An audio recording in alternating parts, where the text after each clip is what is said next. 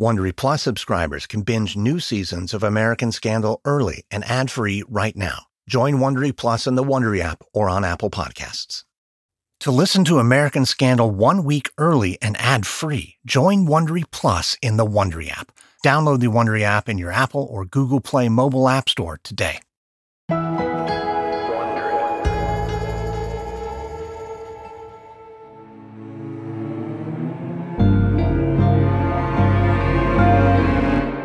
It's July 1960 in Washington, D.C. On a street near the United States Capitol, a man wearing a three-piece suit steps into a building. He adjusts the lapels of his jacket and straightens his tie. Glancing at his own reflection in a window, the man smiles. He looks put together, and with a press pass dangling from his neck, anyone who sees him is bound to believe he's just another journalist covering politics in the nation's capital. But this appearance is all an elaborate ruse. The man is not a journalist. He's an undercover agent with the KGB, the intelligence agency for the Soviet Union. And he's come to Washington not to work as a reporter, but to pull off a delicate operation. He's going to try to sway the outcome of a presidential election. Soon the agent steps into a busy office, and as he looks around, he spots dozens of people on the phone talking excitedly. There's a group of volunteers huddled together, reviewing a campaign poster. And at the end of the hall is a private room whose door is shut tight. The Soviet agent narrows his eyes as he gazes at that private office. It belongs to Robert Kennedy, the man leading this presidential campaign and the brother of the Democratic candidate John F. Kennedy. The agent's handlers in Moscow want to see Kennedy win the election. It's not that they have any special love for the Democrat. He is an American. But Moscow believes that if Kennedy wins the election, his presidency could change the course of the Cold War and give the Soviets an upper hand. The geopolitical considerations are complicated, but in a lot of ways it all comes down to just one issue: missiles. Moscow has been publicly claiming to have more nuclear weapons than the United States and more advanced technology. It's common wisdom that the Soviets have the advantage in this so-called missile gap, and that gives the country political power. But the truth is, the missile gap is a fiction. Soviet missiles are old and in short supply, and while Moscow has managed to keep a tight lid on the facts, they may not be able to control the narrative forever. America's current vice president, Richard Nixon, is part of a government effort that's close to exposing this truth, and Nixon is running against Kennedy in the upcoming election. So as far as Moscow is concerned, Nixon has to be beaten. Kennedy must win the election. It's the only way to keep the truth about the missile gap from spilling out and humiliating the Soviet Union in front of the world. The KGB agent walks through the campaign headquarters and heads to the private office in the back. He knocks quietly on the door. And when it opens, he comes face to face with Robert Kennedy. Normally, Kennedy has a bounce in his step and big, bright eyes, but today he looks tired and demoralized. Yeah? Can I help you? Hello, Mr. Kennedy. I'm with the Moscow Express. I'm here for the interview? There's a flash of recognition in Kennedy's eyes. Oh, yeah. Of course. Come on in. The agent steps inside the office and Kennedy lowers the blinds. So, we're doing an interview for your paper, huh? Well, I apologize for the cover story, but it does help me blend in and avoid unwanted attention. I appreciate that. And before we get started, Mr. Kennedy, I want you to know you can trust me. You can trust Moscow. And why should I believe that? Moscow understands your brother wants peace. Well, that's what we want. His opponent, Richard Nixon, dangerous man. We want your brother to win the election. Well, yeah, except teaming up with a foreign country. I have a word for that. At best, it's called collusion. We prefer collaboration. Well, call it what you want. If people find out my brother's not going to lose the election, he's going to lose his career. I promise no one will find out. The only question is whether you want in. Kennedy turns away, apparently wrestling with the decision. But after a long pause, he looks back and nods. Well, okay. Let's collaborate. I want to show you something. This is how you could help. Kennedy pulls back a curtain, revealing a map of the United States that's covered with notes. This is our polling data. Now, what it shows is that Nixon is vulnerable on one issue, the missile gap. But Nixon is a hawk. How is he weak on this issue? That's the thing. The American people don't like opening the newspaper and reading that you Soviets are beating us in the arms race. They want someone to blame. Well, Mr. Kennedy, I think that's the strategy. We can help you hammer Nixon in the media.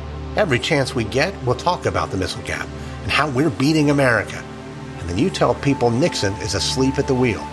Well, I agree. That's a good strategy. If people believe that message, there's a chance we can win. And that would be a win for all of us. So, Mr. Kennedy, give me the final word. Do we have a deal? Do you want us to get to work? For a moment, Kennedy stares at the polling data, looking conflicted. The agent wouldn't be surprised if he still backed out. For an American politician, teaming up with a foreign country to sway an election is a huge risk. But something changes in Kennedy's expression, and with a big grin, he reaches out for a handshake. It's a deal. The Kennedy campaign will secretly partner with the Soviets. As the agent leaves the room, he silently celebrates, marveling at what just happened. He got the job done. The Soviets are going to sway the outcome of a presidential election. And if all goes according to plan, Kennedy will emerge the winner, and no one will mount a serious challenge to the Soviets or their mighty arsenal of nuclear weapons. American Scandal is sponsored by Audible.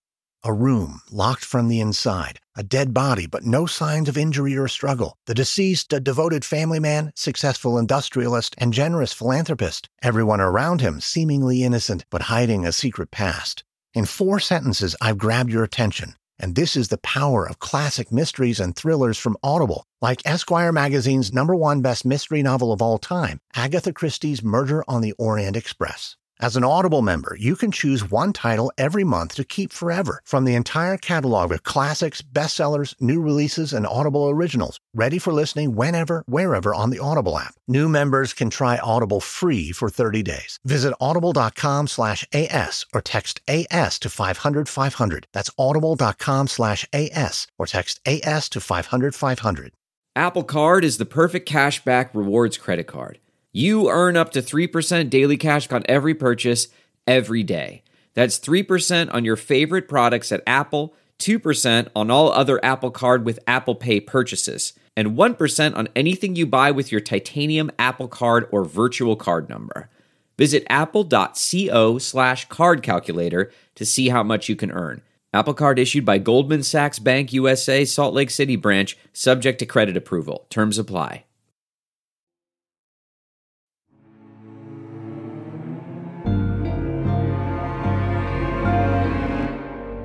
From Wondery, I'm Lindsey Graham, and this is American Scandal.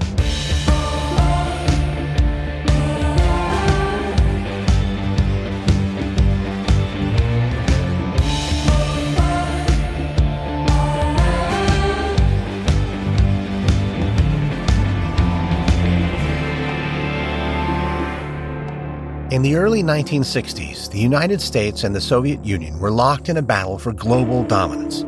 The Cold War took many shapes, including proxy conflicts and a fierce competition over culture and political ideology. But one of the most heated battles involved the development of nuclear missiles. These weapons of mass destruction allowed both countries to assert military power and sway politics in regions across the world. And with global influence on the line, America and the Soviet Union launched an arms race, with each country trying to gain the upper hand in the development and number of nuclear weapons. But this competition didn't just take place at factories and missile silos. In October of 1962, America and the Soviet Union engaged in a game of deadly brinkmanship. Both countries launched a series of dangerous covert operations. Political leaders, motivated by self-interest, issued fiery rhetoric in public.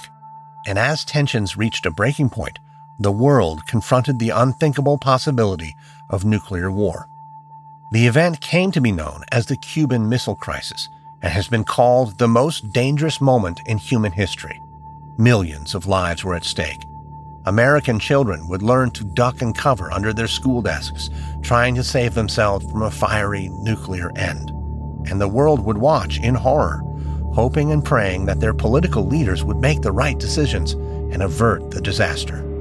This is Episode 1, Bay of Pigs. It's September of 1956. It's late at night in a parking lot in southern Texas, and a 30-year-old man is sneaking through the shadows.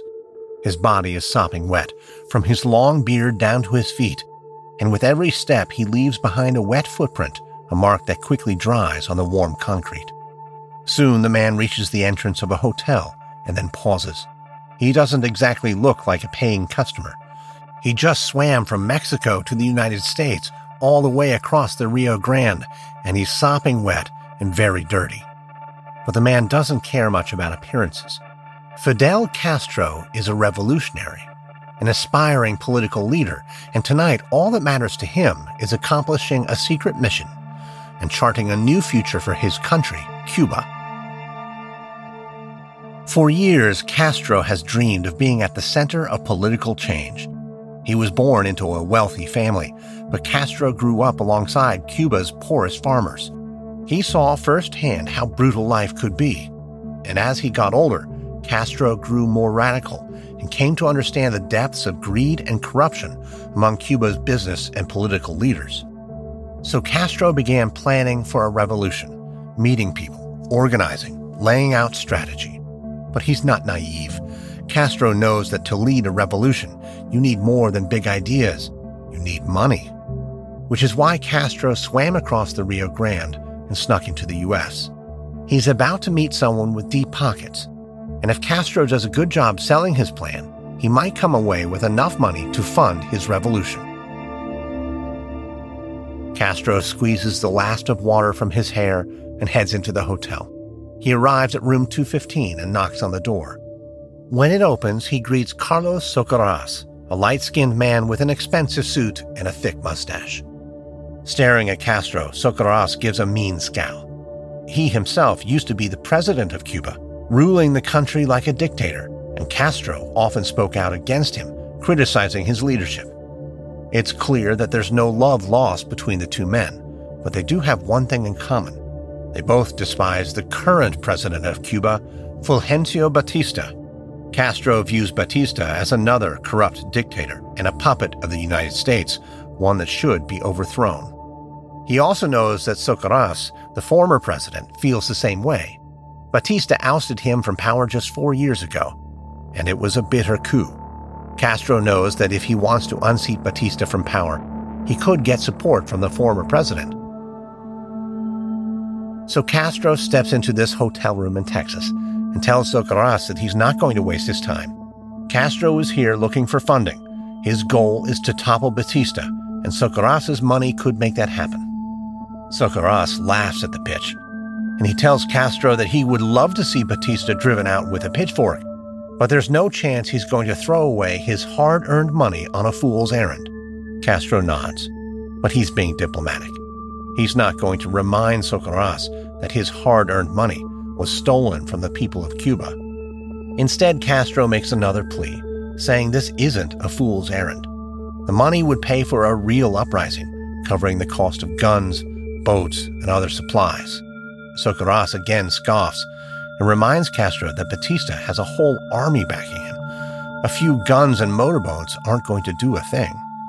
And Castro knows Socarrás is right.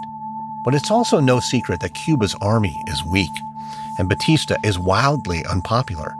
With enough funding, Castro believes he could rally thousands of people to march on Havana and overthrow the government. Castro lays out his case, but again Socarrás pushes back, saying this revolution is doomed to fail. He's not going to hand over his money. Castro has nothing else to say.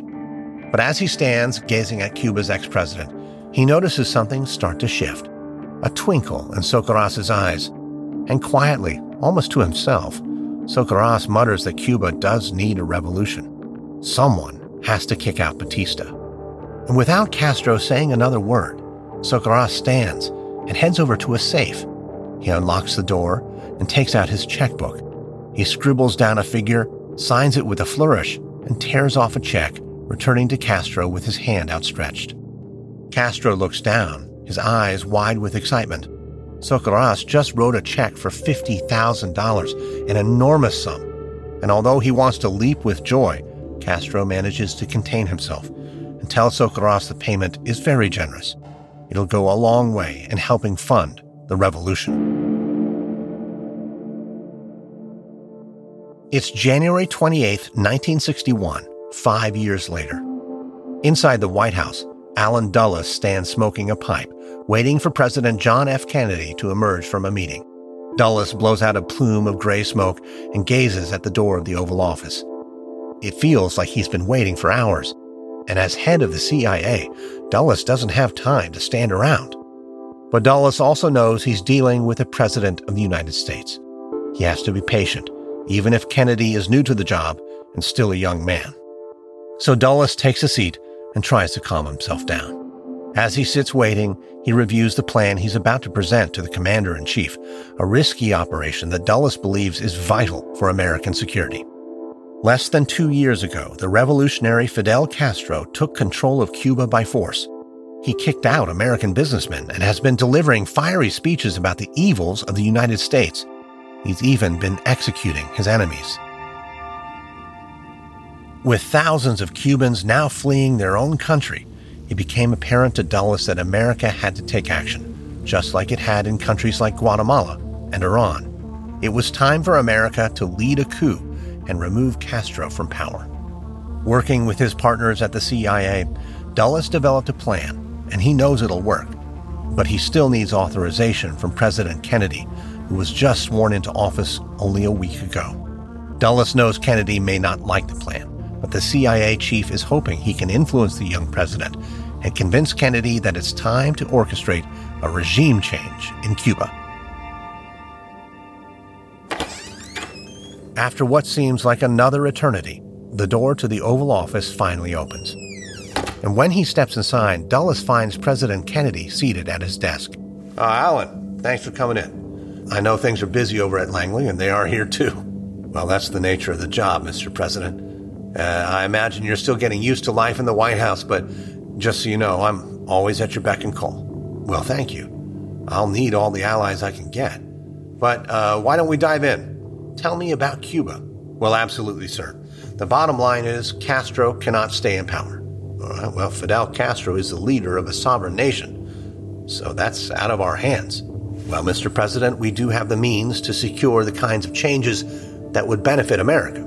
You're suggesting we do something to remove Castro? Am I hearing you right? Mr. President, I know we differ politically. Some people might see me as just a holdover from Eisenhower's administration. But with respect, sir, you kept me on because I have what you don't, experience in foreign policy. Well, that's about the least amount of sugarcoating I've ever bitten into.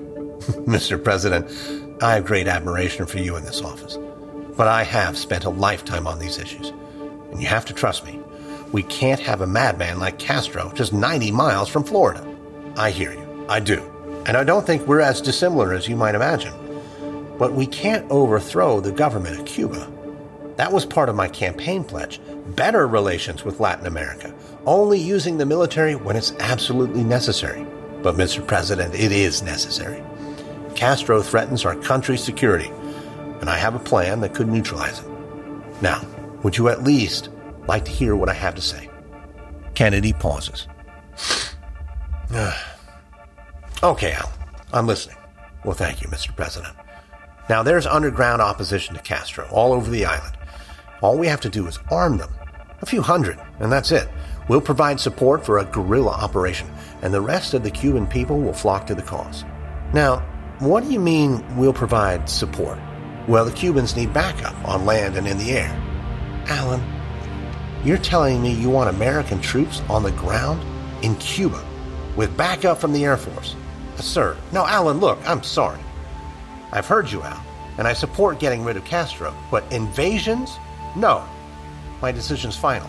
Well, Mr. President, if you'll just... Alan! I suggest you go back to Langley and take a couple of weeks, and come up with something else. Can you do that?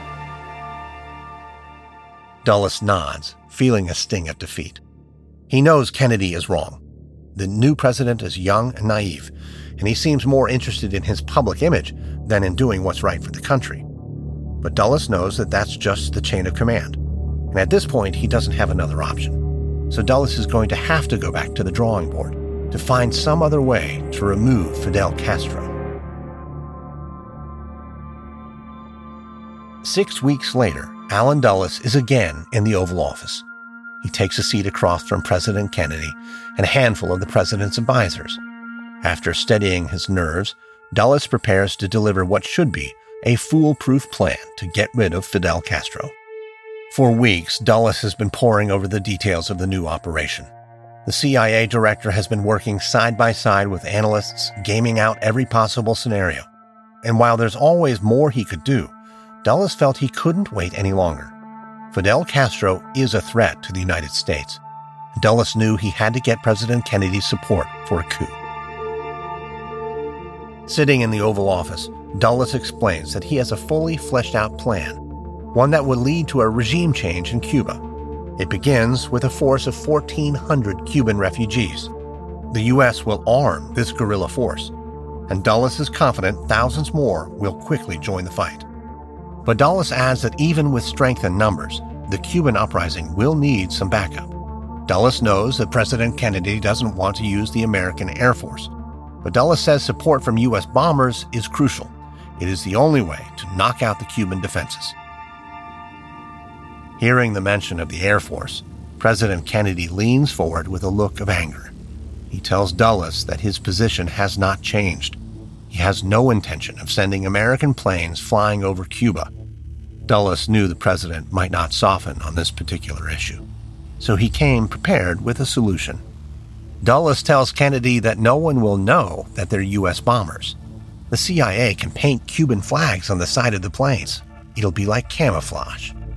On top of that, they'll stage the beginning of the operation from a remote location. Dulles' team found a quiet beach on an inlet known as the Bay of Pigs. The refugees can land there and then easily make their way to the nearby mountains and recruit people to the cause. Before Castro even knows it, the rebellion will be powerful enough to take over whole cities. Within no time at all, Castro will lose his grip on power. Dulles pauses and surveys the room. He can tell he's won over some of the president's advisors, but the president himself is still mulling the plan over. And for a long minute, the Oval Office remains tense and silent. Kennedy finally looks up and says he has an important question. If U.S. bombers strike the Cuban Air Force, what time of day will the operation take place? Dulles tells the president it'll be first light. Kennedy snaps at Dulles and says if he authorizes anything, it'll have to happen at night. It doesn't matter if the planes are painted over with Cuban flags. Kennedy won't risk anyone recognizing U.S. bombers. On top of that, Kennedy won't allow any ongoing air support. The American bombers will get one chance, and one chance only, to take out the Cuban Air Force. Dulles suppresses a groan. With these limitations, Kennedy is taking the teeth out of the plan. But the president holds firm, saying the image of the United States matters. America cannot be seen as the perpetrator of coups and sovereign nations, so Dulles can take this version of the plan, or he can leave it. Dulles nods and then says he'll take it. With that, Kennedy ends the meeting. As Dulles strides out of the Oval Office, part of him is still enraged. He cannot believe Kennedy is so naive. To pull this off, the Cubans need ongoing air support. Any half measures could doom the mission, and America could be humiliated in front of the entire world, exactly what Kennedy says he's trying to avoid. But Dulles tries to look on the bright side. This isn't the plan he wanted, but it is a plan. And if they're careful, and if the CIA can get this right, they'll push Fidel Castro out of power, and America will have a new ally in Cuba.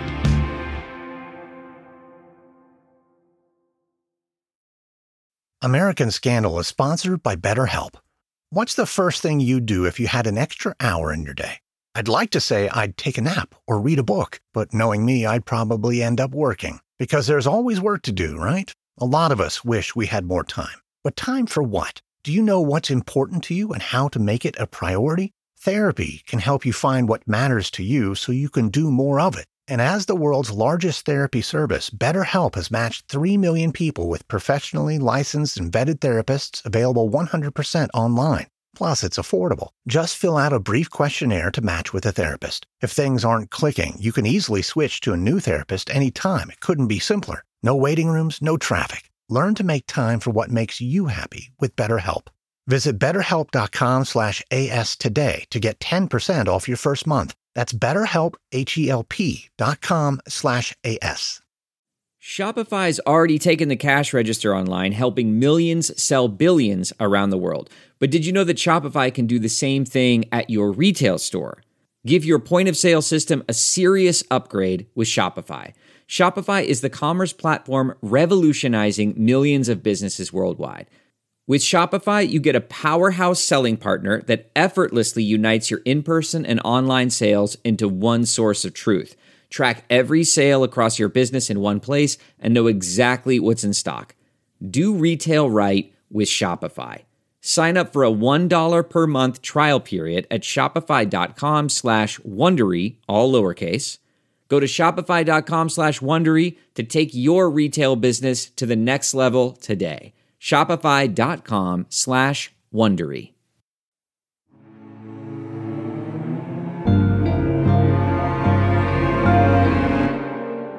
It's April 17th, 1961.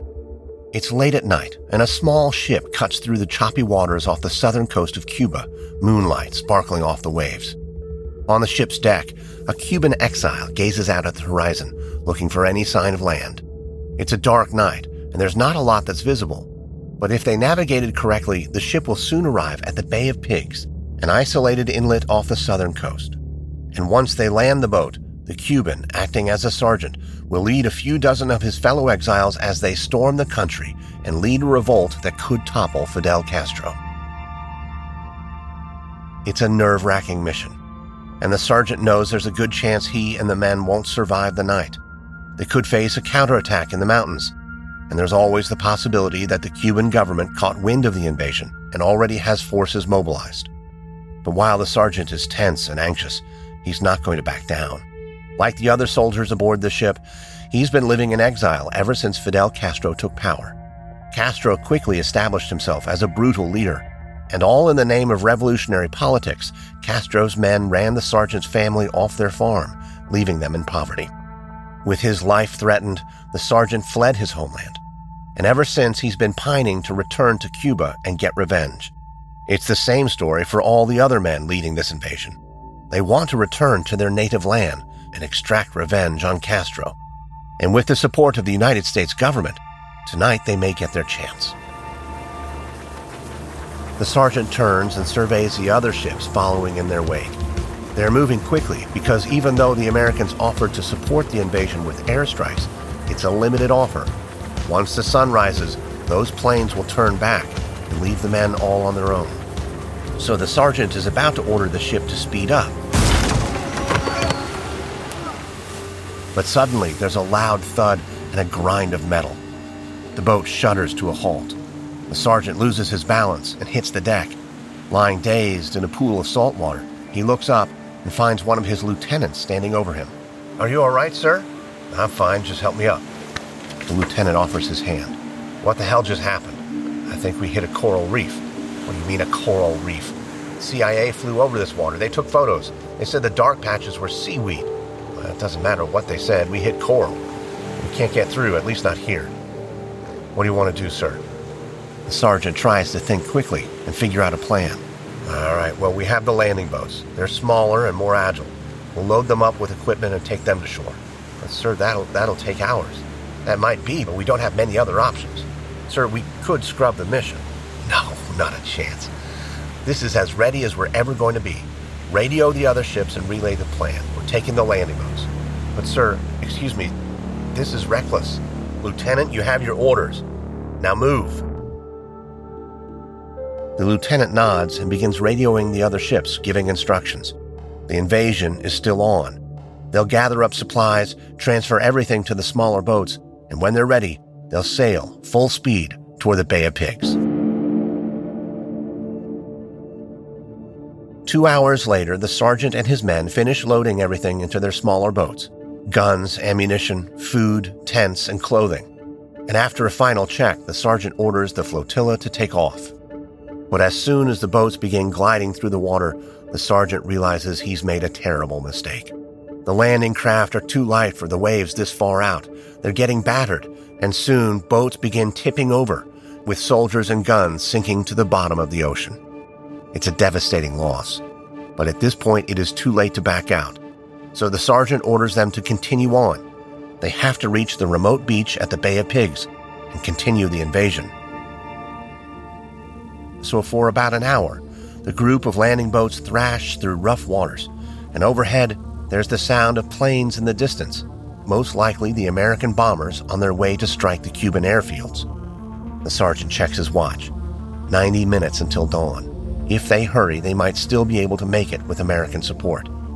But as the flotilla approaches the shore, the sergeant is shocked to see that off in the distance, the beach is flooded with searchlights. The Bay of Pigs was supposed to be an isolated inlet, and they were supposed to arrive without anyone noticing.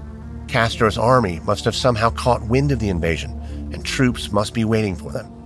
The moment the rebels arrive, they'll be surrounded and outnumbered.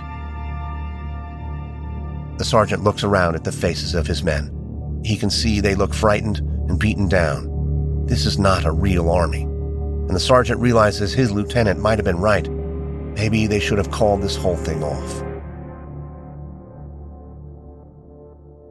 7 months later, President John F. Kennedy strides across the stage at the headquarters of the CIA in Langley, Virginia. He steps up to a podium, and as cameras begin to flash, the president holds up a shiny gold medal and grins. Kennedy is about to present the National Security Medal to Allen Dulles, the outgoing CIA chief.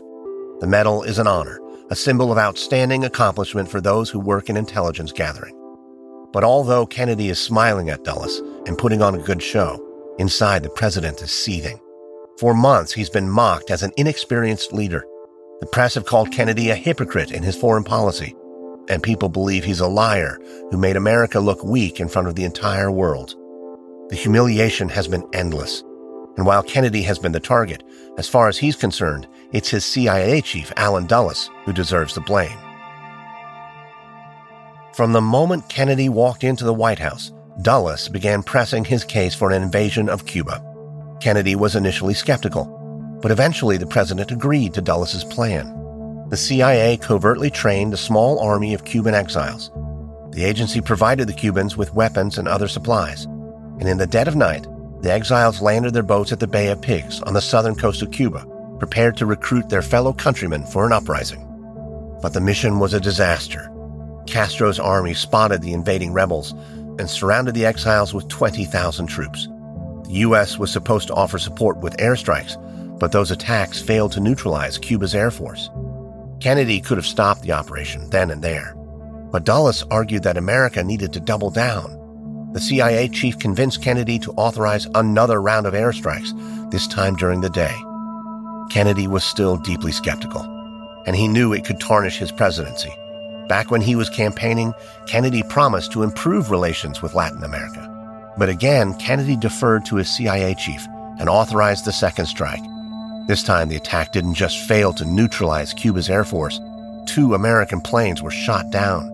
And even with Cuban flags painted on them as camouflage, it wasn't hard to tell that the planes were American. News quickly leaked that America had supported a failed invasion of Cuba, one that caused the deaths of hundreds of rebels, and Kennedy was disgraced. With a steady drumbeat of negative press, the president knew he had to act. So Kennedy made Dulles an offer. If Dulles agreed to resign, the president would give him the prestigious National Security Medal. Dulles took the deal. And now, standing on stage at CIA headquarters, Kennedy just has to get through this painful ceremony and give Dulles his token medal. Then he can finally wash his hands of his CIA chief and the fiasco in Cuba. So Kennedy puts on a grin as he looks on at Dulles and praises him for his decades of government service. He gets in a few jokes about Dulles' bow ties and wooden pipe, and then Kennedy does the honor. He pins the medal on Dulles' coat jacket, and the 2 men pose for pictures, shaking hands one last time for the camera. There's a brief round of applause, and soon Kennedy and Dulles walk down the hall together, side by side, appearing happy to be in each other's company. But as soon as they round a corner, Dulles does away with the facade. He tells Kennedy it was a nice ceremony, but he's changed his mind. He's not going to resign as head of the CIA, and the deal is off. Kennedy shakes his head, astonished by the audacity of this power play. He tells Dulles there's no going back on the deal. His days at the CIA are over. Dulles furrows his brows with menace. He lets out a stream of insults, calling the president young and naive. Dulles says Kennedy doesn't know what it actually takes to keep America safe. He doesn't have the vision, and he doesn't have the experience. Kennedy stares back at Dulles, watching the older man work up a sweat. He's not surprised by the insubordination. He expected something like this, and Kennedy came prepared. Reaching into his pocket, Kennedy pulls out a piece of paper and hands it to Dulles. It's a letter announcing Dulles' termination. The president explains Dulles can either sign a resignation letter and leave with dignity, or he can be pushed out the door. Dulles pauses. Then he gives a curt nod and mutters that he'll resign. They don't need another PR disaster. Kennedy nods, and without saying another word, he turns and walks down the hall, leaving Dulles behind by himself. Kennedy feels relieved to be done with his old CIA chief. It's the end of a tortured era. But Kennedy also knows this isn't entirely a clean break. The botched invasion of Cuba is going to continue to cast a shadow over his presidency. And while the next election is still a few years away, Kennedy knows he's going to have to do something to rehabilitate his image. Something big. Something brave.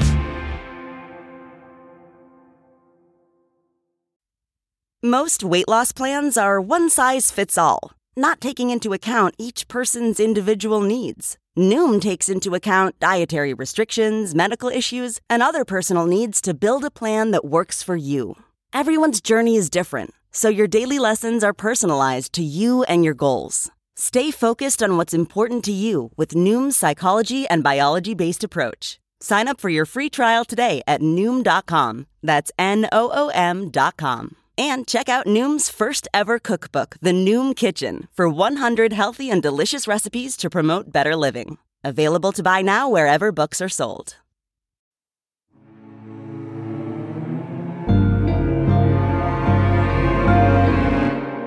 It's December 2nd, 1961, in Havana, Cuba. In a large auditorium in the nation's capital, Cuban President Fidel Castro stands backstage with a group of advisors. The men are huddled together behind a curtain, and as Castro peers out at the stage, he can see the crowd beginning to swell, waiting for him to give a speech. Castro has been in power for over 2 years, and he's proud to be the revolutionary leader of his native country. But he'll admit that with these kind of speeches, he still gets a little nervous, especially when he has to step into politically sensitive territory. Several months ago, the Americans supported a failed bid to overthrow his government. And since then, Castro has been bragging about defeating a global superpower. But despite all the bravado, Castro knows the truth is he got lucky. The invasion was poorly executed, and if America ever attacked in full force, it could wipe out Cuba in the blink of an eye.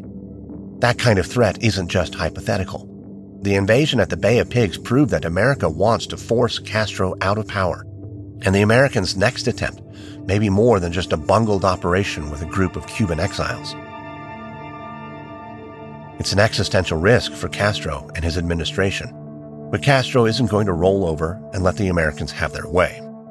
He and his advisors have devised a plan, one that could increase Cuba's defenses and ward off the Americans for good. While Castro has often flirted with the rhetoric of socialism, that political ideology was never his top interest. But the invasion at the Bay of Pigs changed Castro's mind.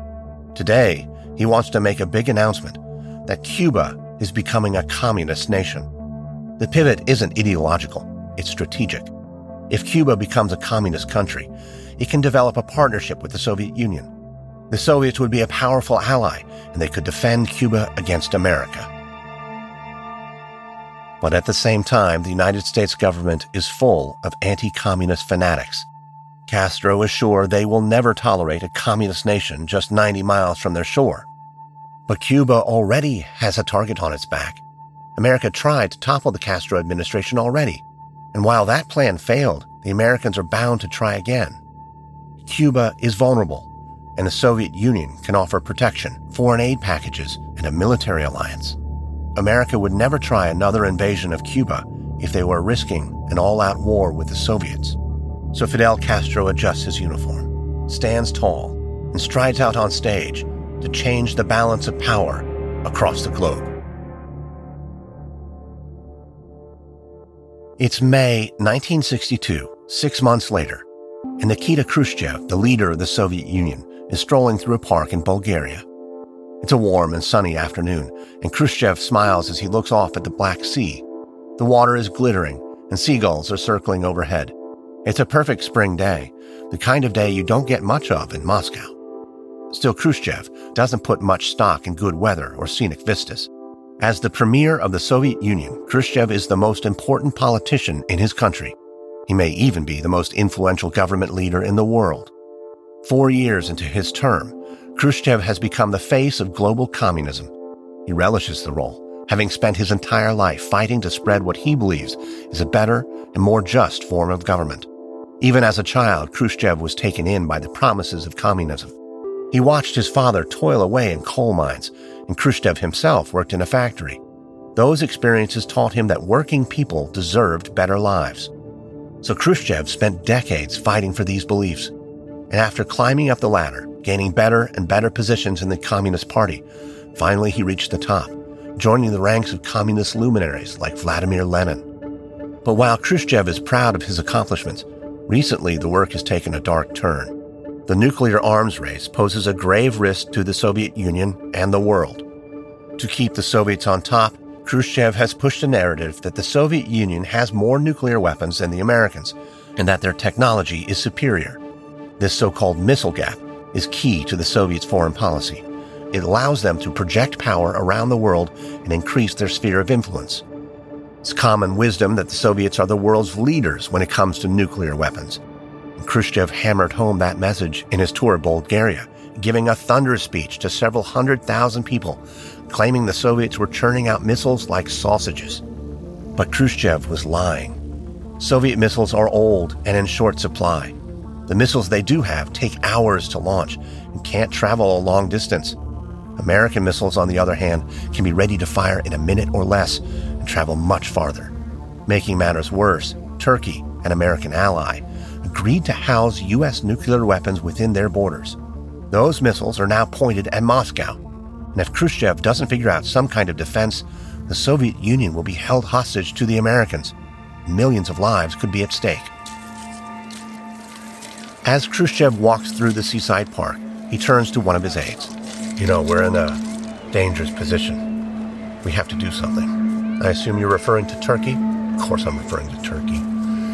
The Americans have pinned us against a wall. They could decimate the entire country before we could even launch a single weapon. Well, Premier Khrushchev, I think you are right. We must do something. Well, I'm glad to hear that, but don't just agree with me. Offer a solution. Yes, sir.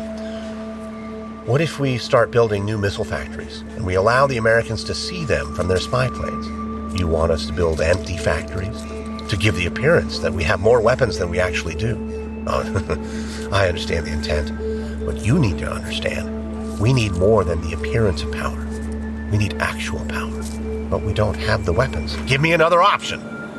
The aide shuts his eyes, thinking. Another option would be to double down on the bluster, and we can claim that there's a new secret missile in development, far better than anything the Americans have. That is not real power. That is, again, the appearance of it. Posturing. I want a plan, and I want results. Yes, comrade. I'll get on it.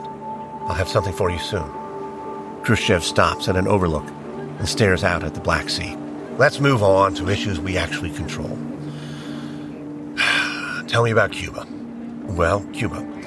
That lunatic Castro, he wants money and military aid, and a lot of it. You call him a lunatic? I made a commitment to him. I said I would support communist nations everywhere in the world. If I don't support Cuba, I'll look like a hypocrite. That might be true, sir, but where does the money come from? At a certain point, we have to ask ourselves what's more important, building up our own nuclear defense or spending our money propping up some tiny island country in the Caribbean. To me, sir, the choice is not hard. Khrushchev sighs, suddenly feeling overwhelmed by the magnitude of these decisions. The chess game of geopolitics, where each piece has to be moved slowly and carefully, with millions of people's lives on the line. It's enough for Khrushchev to feel paralyzed with indecision. But as his mind wanders, Khrushchev is struck with a sudden epiphany. His aide is making it sound like a binary choice. You can either support Cuba or defend the Soviet Union. But maybe that's not the case. Khrushchev realizes that they could build a Soviet military base in Cuba, install nuclear missiles right there, 90 miles away from America. It would solve all their problems at the same time. They could offer Castro his military support. Khrushchev would look like a communist hero like Marx or Lenin. And with Cuba so close to the United States, the Soviet Union would have a real demonstration of power. It wouldn't matter that their missiles are outdated or ineffective. The Soviet Union would have something to balance the scales. The Americans have their missiles in Turkey. The Soviets have theirs in Cuba. It's the only way to protect the Soviet Union and take the lead in the Cold War. From Wondery, this is episode 1 of the Cuban Missile Crisis from American Scandal. In our next episode, the Soviet Union develops a scheme to sneak atomic missiles into Cuba, but an unwelcome discovery by the United States complicates their plans and forces them into a desperate gamble. Hey, Prime members, you can listen to American Scandal ad-free on Amazon Music. Download the Amazon Music app today. Or you can listen ad-free with Wondery Plus and Apple Podcasts. Before you go, tell us about yourself by completing a short survey at Wondery.com/survey. If you'd like to learn more about the Cuban Missile Crisis, we recommend the books Nuclear Folly by Serhii Plukhy and 1 Minute to Midnight by Michael Dobbs. This episode contains reenactments and dramatized details. And while in most cases we can't know exactly what was said, all our dramatizations are based on historical research. American Scandal is hosted, edited, and executive produced by me, Lindsey Graham, for Airship. Audio editing by Molly Bach. Sound design by Derek Behrens. Music by Lindsey Graham. This episode is written by Sam Keane, edited by Stephen Walters. Our senior producer is Gabe Riven. Executive producers are Stephanie Jens, Jenny Lauer-Beckman, and Marshall Louie for Wondery.